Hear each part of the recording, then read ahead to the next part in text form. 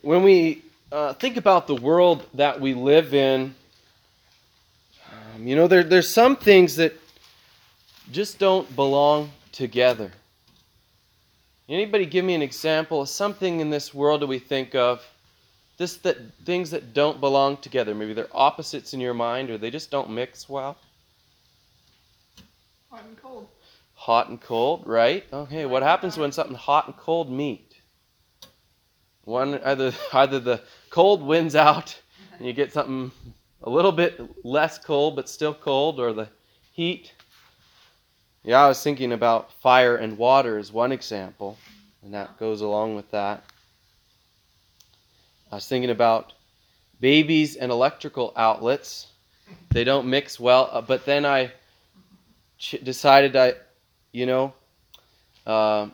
babies and camper steps don't mix well either.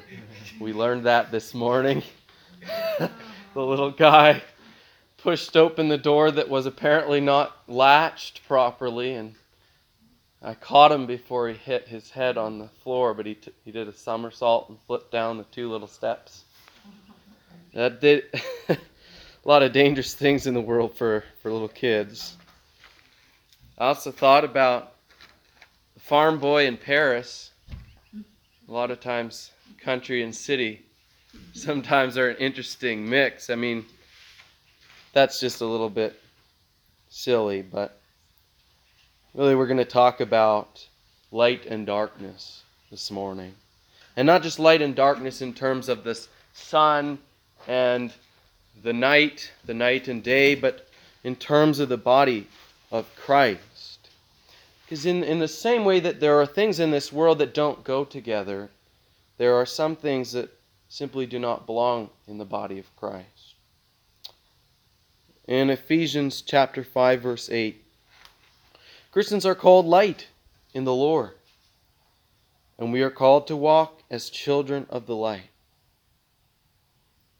And so our passage makes some strong statements that warn us sin, moral darkness, such as sexual immorality or greediness or filthy and foolish language, does not belong in the body of Christ. Now, this does not mean that we are going to be the perfect people that we maybe long to be or think we are. But we are called to live in the light, to be a light in this world, full of thankfulness to God, seeking to do what is pleasing to God, and bringing sin to light, so that we would be people who love what is good and hate what is evil.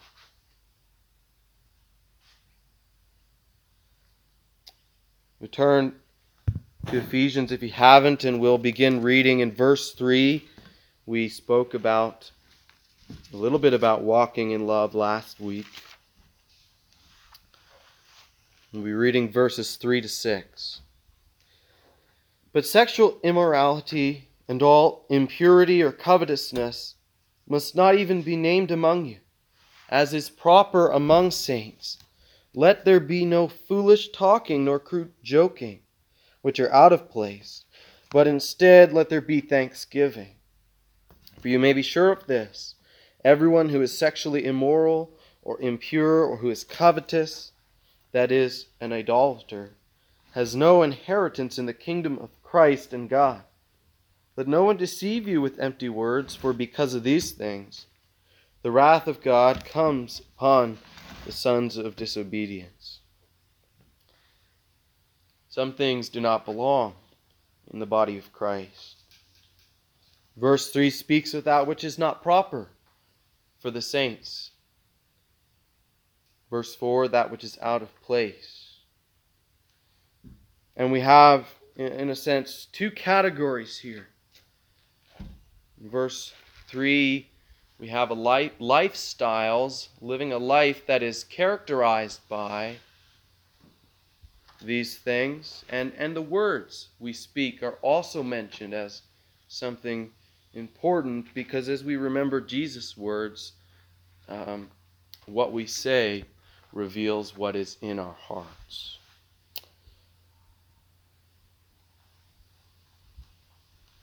The text doesn't say that we shall never sin. 1 John tells us if anyone thinks he does not sin, then he is a liar. But it does speak of that which is not belong. It speaks of that which should not be named. In ancient culture, to be named as something would to be known for such things. If you were known as the son of disobedience, you were a person characterized by wickedness rather than what is good. So we look at, in verse 3, we see sexual immorality. This is a broad term that refers to really any kind of sexual intimacy outside of marriage. Impurity of every kind is also named, and this is closely tied with sexual immorality, but includes all kinds of that which is not of God. Prideful thinking, stealing and lying. It's sort of a catch-all phrase. Covetousness could also be translated greed, if you want to be on the more literal. It's this desire for more that verse 5 describes as idolatry. And we may think, well, I don't desire to worship that statue of a God that's devouring a child. But we may often desire something that God has not given us.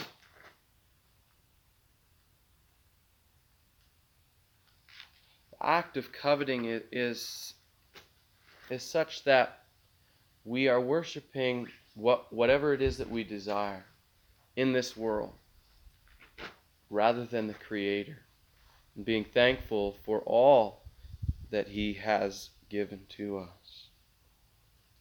And in the Jewish mindset, really, this is at the core of sin. The core of sin was the desire for more than what God had given to mankind. We see this in the garden, when Adam and Eve chose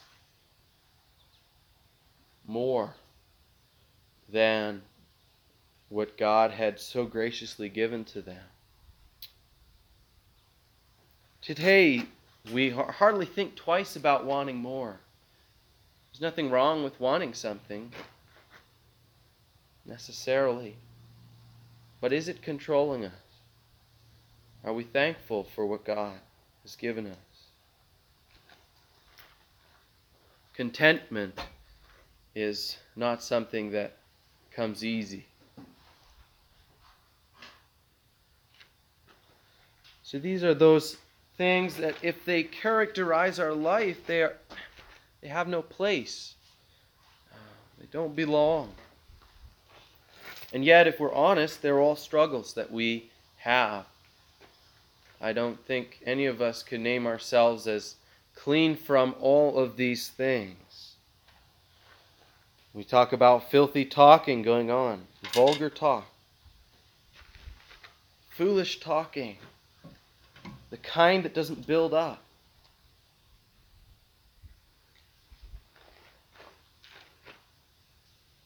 Kind of a metric that I try and think of, I fail very much at this, is the thought, is this going to help the person that I'm speaking to? If it's not going to help them, then is it worth saying? Maybe. But it is one way to guard against foolish talking. Just going on and on about things that really don't matter. And crude joking, I used to think this was the real vulgar stuff, and it is vulgar, but the word there is kind of, I don't know how to describe it well, but it is the kind of joking that's really clever, really funny, but makes light of evil. That's where we get that crudeness to it. Humor is a good thing, but it can easily be used to put down one another. And that's really the thrust of that wording. What are we always being sarcastic with one another to the place where people aren't valued and appreciated, and where God and His creation are being put down? Now, all these things are not new. They're things that we can relate to in our lives.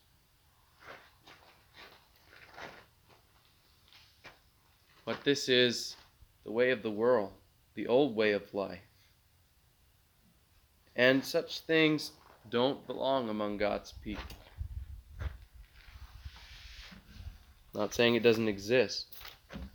These are things that we need to take seriously, because sin is rebellion against the God who loves us and created us for a relationship with Him.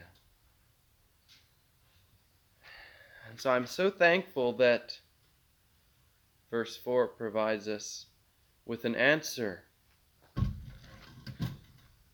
It teaches us the right lifestyle that we are to live, the right words that should come out of our mouths. And verse 4 ends, "But let there be thanksgiving." Let there be thanksgiving. Because thankfulness is a worship of God instead of our desires. Thankfulness is seeking God and valuing Him and trusting Him rather than trusting ourselves. And we are thankful for God and all that He has done. Instead of seeking more, we can recognize all we need is found in our relationship with God. It's very easy to think there must be more. We need to remember the good news of the gospel. Jesus really is, that God is, all that we need. That you and I were created to exist in a relationship of fellowship with God, walking in the light. The darkness, the sin, and our rebellion against God separates us from Him. And yet, He lovingly chose to send His Son, and His Son, Jesus, chose to come to the cross so that we might have life with Him, in Him. We need to remember these things. This is the renewing of the mind and the putting on of the new clothes that we spoke about last week. To remember the gospel. And as we look at the Lord and what He has done, as we look at the light of the world, we can be the light.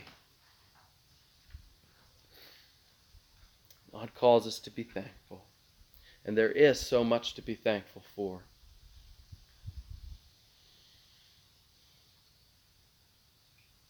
In many ways, the weight of this statement comes from the fact of the seriousness of the sin that he presents, and also the seriousness of the consequences of a life of sin. And verses 5 and 6 paint a picture that is not pleasant to us. It says that those who live such lives are not a part of the kingdom of God. They have no inheritance, the kingdom of Christ and of God. And also that because of such sin, the wrath of God comes upon the sons of disobedience. This sounds quite harsh to the ears of those who are used to living for themselves. That, quite frankly, includes me. But those who live such lives, who are known for their sexual immorality and greediness, have themselves rejected their Maker, Redeemer, and King, and find themselves under God's just and holy anger. Now, where there is repentance, there is indeed forgiveness. And the Lord longs for us to turn to Him.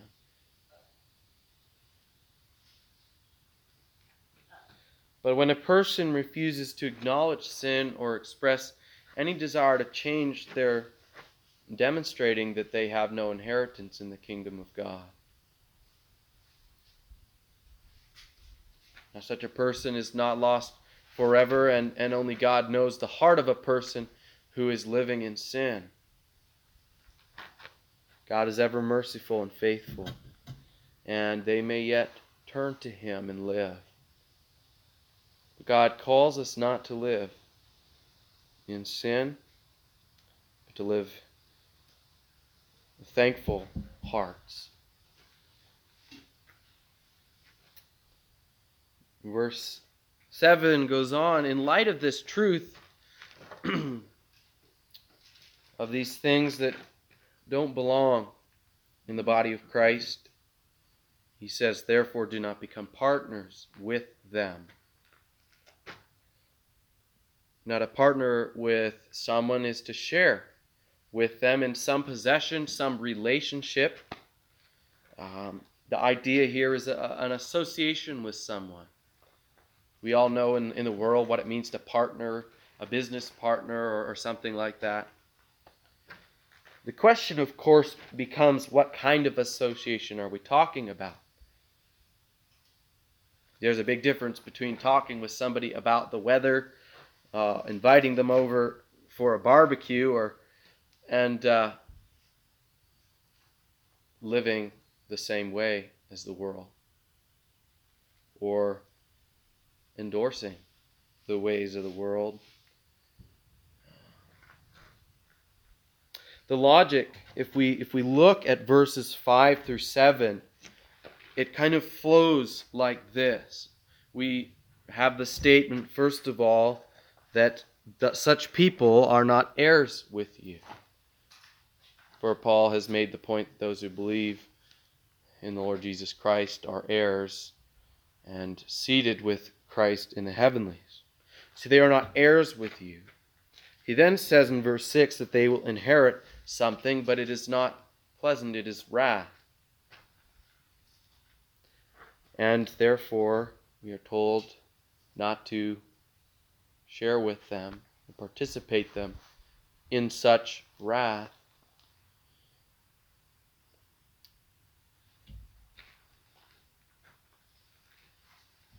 We participate with them in living the same way,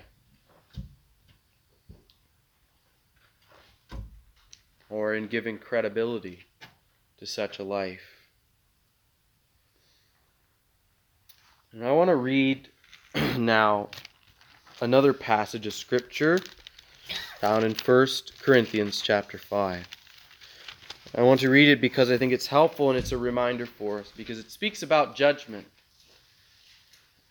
It also speaks about the body of Christ and what belongs.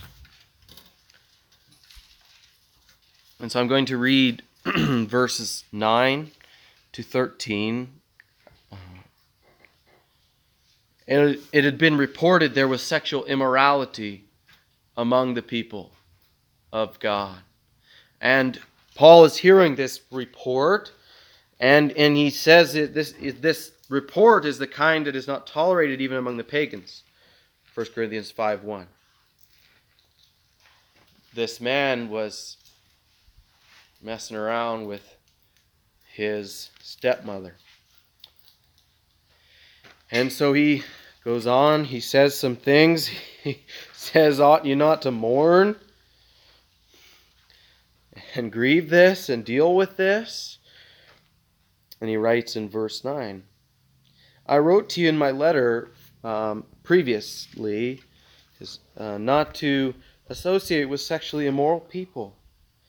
Not at all was I meaning the sexually immoral of this world, or the greedy and swindlers or idolaters. How many of those words are used in Ephesians 5? Quite a few. Since then you would need to go out of the world. It's impossible to escape the world that we live in and the sin that exists in those that have rejected God. But he goes on to say this. Now I'm writing you, in verse 11, not to associate with anyone who bears the name of brother if he is guilty of sexual immorality or greed, or is an idolater, reviler, drunkard, or swindler. And he goes so far as to say not even to eat with such a one. For what have I to do with judging outsiders, those outside the church? Is it not those inside whom you are to judge? God judges those outside, but purge the evil person from among you. Now, these again are hard words for us.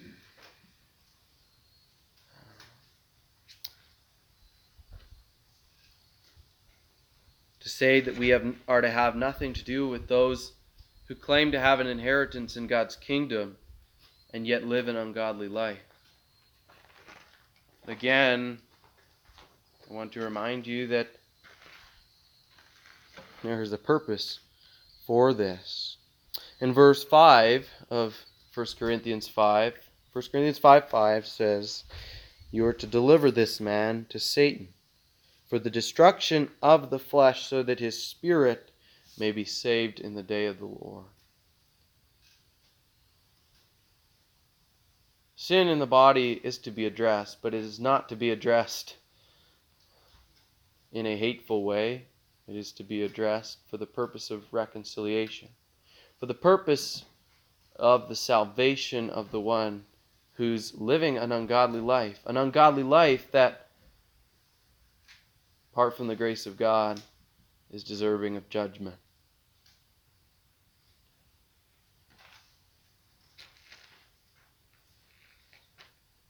We tend to do the reverse in this world, and often can tolerate and be okay with inappropriate Christian lifestyles, and yet we separate from non-Christians.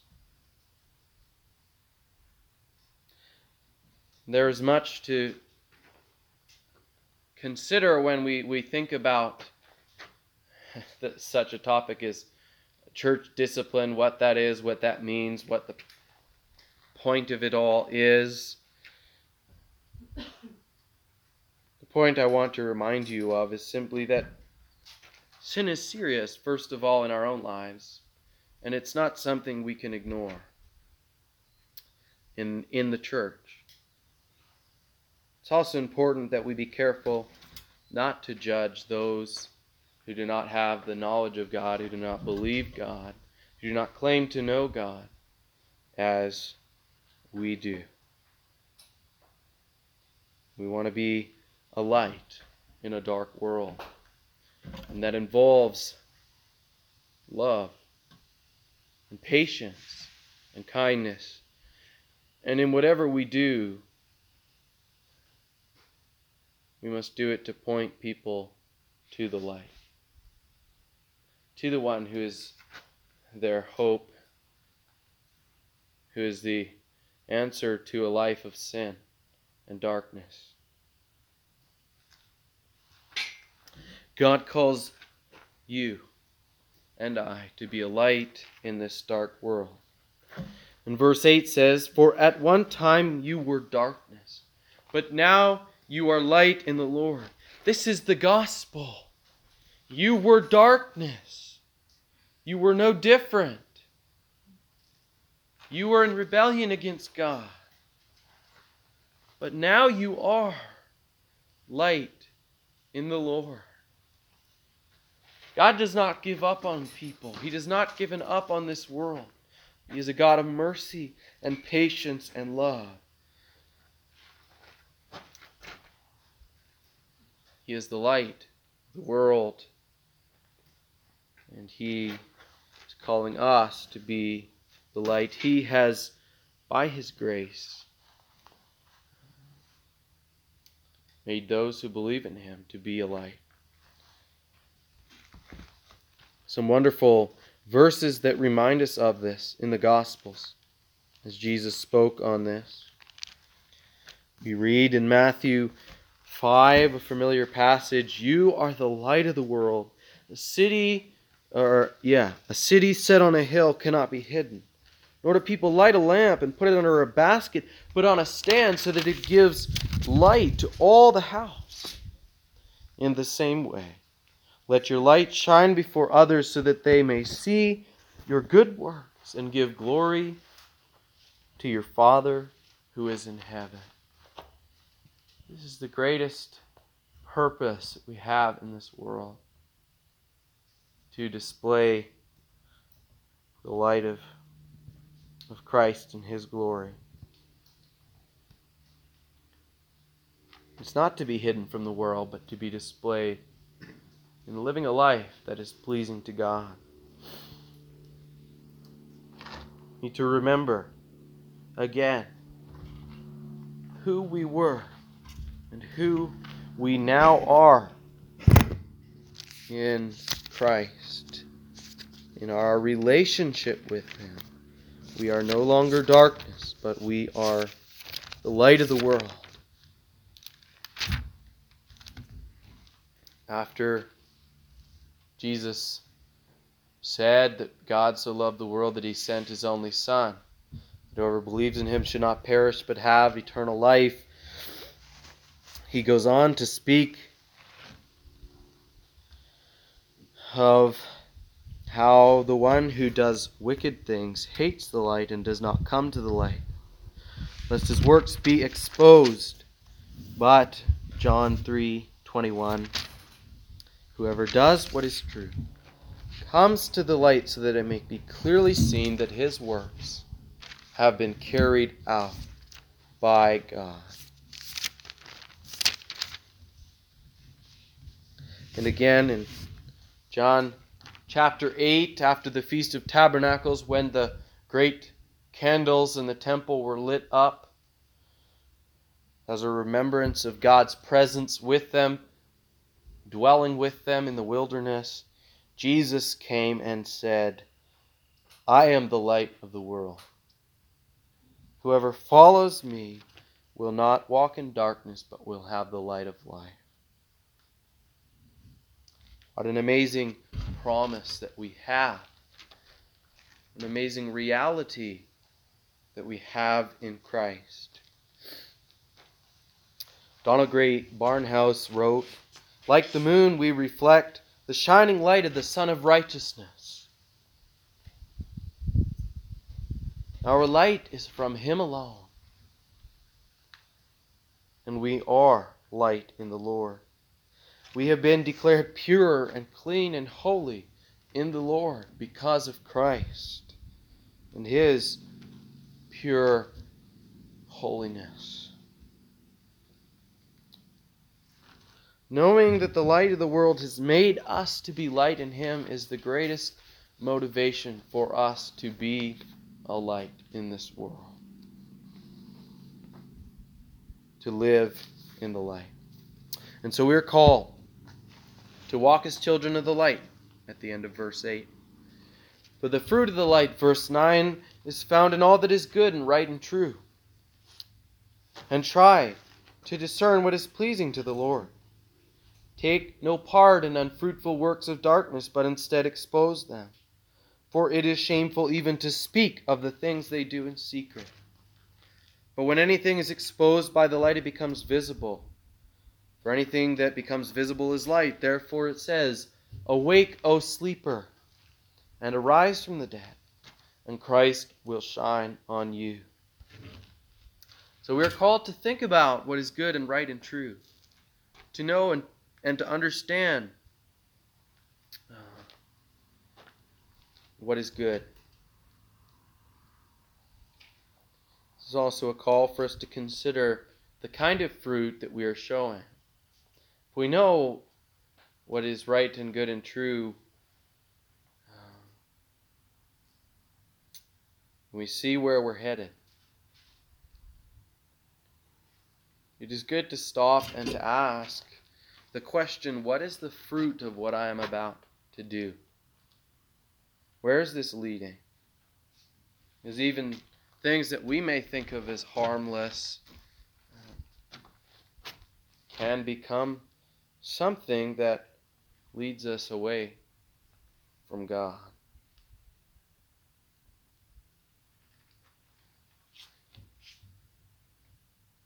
We're called in verses 9 and 10 to search out what God would have us to do.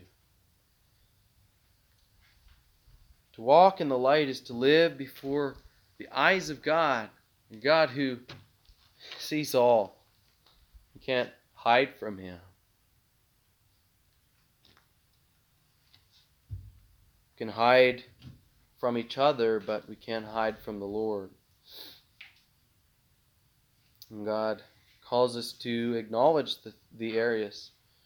He longs for us to bring to light the things that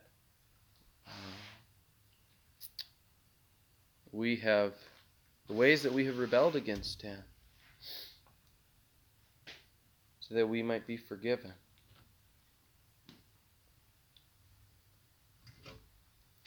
It's important for us to think critically and long and hard about what pleases God. That our love for Him would be the motivation for the things we do. And that our joy would be found in the things that He finds joy in.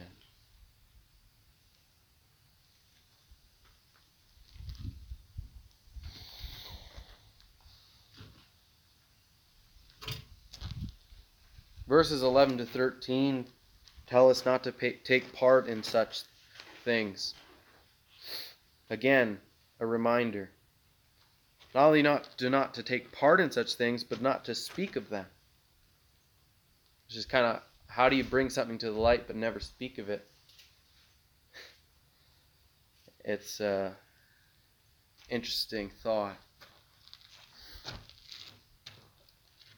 It's not about the gory details of our sin, and rather exposing things to the light and confessing them to the Lord is about the sadness of trampling on the death of Christ, displeasing the God who loves us and saved us from our sins.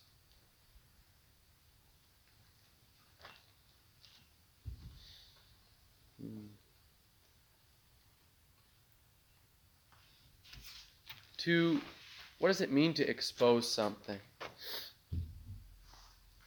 To expose something is to reveal it. Okay? Something is in darkness, you can't see it, but when you shine the light on it, you see it for what it is. Really, it's to call sin, to see sin for what it is. And when we're called to expose such things, it's not about airing everybody's dirty laundry. but it is about considering our own sin, being honest about it. And there is a place for lovingly guiding each other, our brothers and sisters, to the light of the gospel, so that they would see their sin, both exposed and forgiven at the foot of the cross.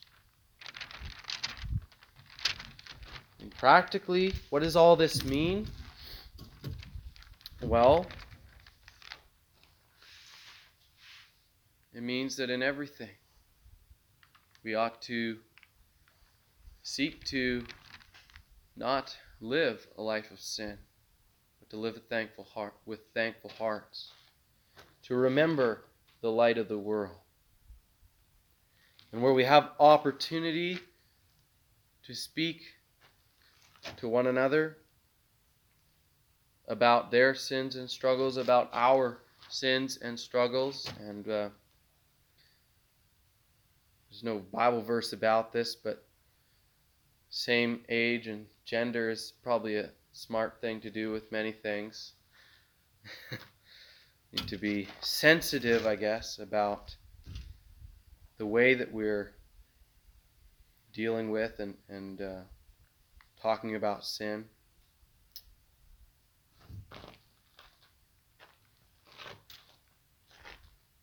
What does this look like? Looks like helping people to see their sin, identify it, for ourselves to look at the Word of God and to see our sin for what it really is. Rebellion against God, and providing and seeing the opportunity for repentance. That God is not angry and just waiting to pour out wrath on His children as soon as they step out of line. He wants us to love Him. And to obey because we see that what is right and what is good. Just as any parent wants their children to know the difference between right and wrong, to see the path of life that's going to lead them down to destruction, and what leads to life.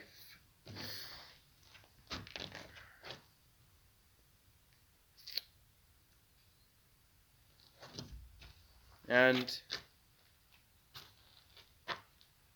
to expose sin to the light is to expose it to the forgiveness of God.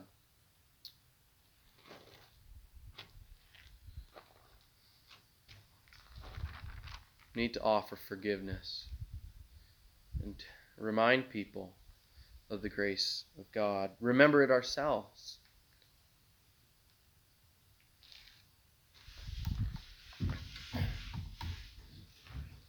This passage ends with a gospel call, you might say, to look to the light of the world. Verse 14 says, "Awake, O sleeper, and arise from the dead, and Christ will shine on you." If we want to shine the light, we must spend time with the light. God is calling Christians to wake from their slumber and to live in the light. You know that a person can pray and sing and sleep and walk all while sleeping. We call it sleepwalking and sleep talking. I've never actually heard anyone sing, but probably theoretically possible anyway. Sometimes we walk through life that way, kind of half asleep. And God calls us to wake up, to live out the fruit of the light, to expose the darkness, all the while depending on the light of the world and remembering Him. Sexual immorality, covetousness, filthy and foolish talking don't belong in the body of Christ. Children of light are called to love what is good and to hate what is evil. And the greatest cure in our struggle against darkness is to live in thankfulness and dependence upon God. We walk in the light by looking to the light. To remain connected with Him, to gaze upon His beauty, is what makes all the difference in our lives. And as we look to Him, we begin to reflect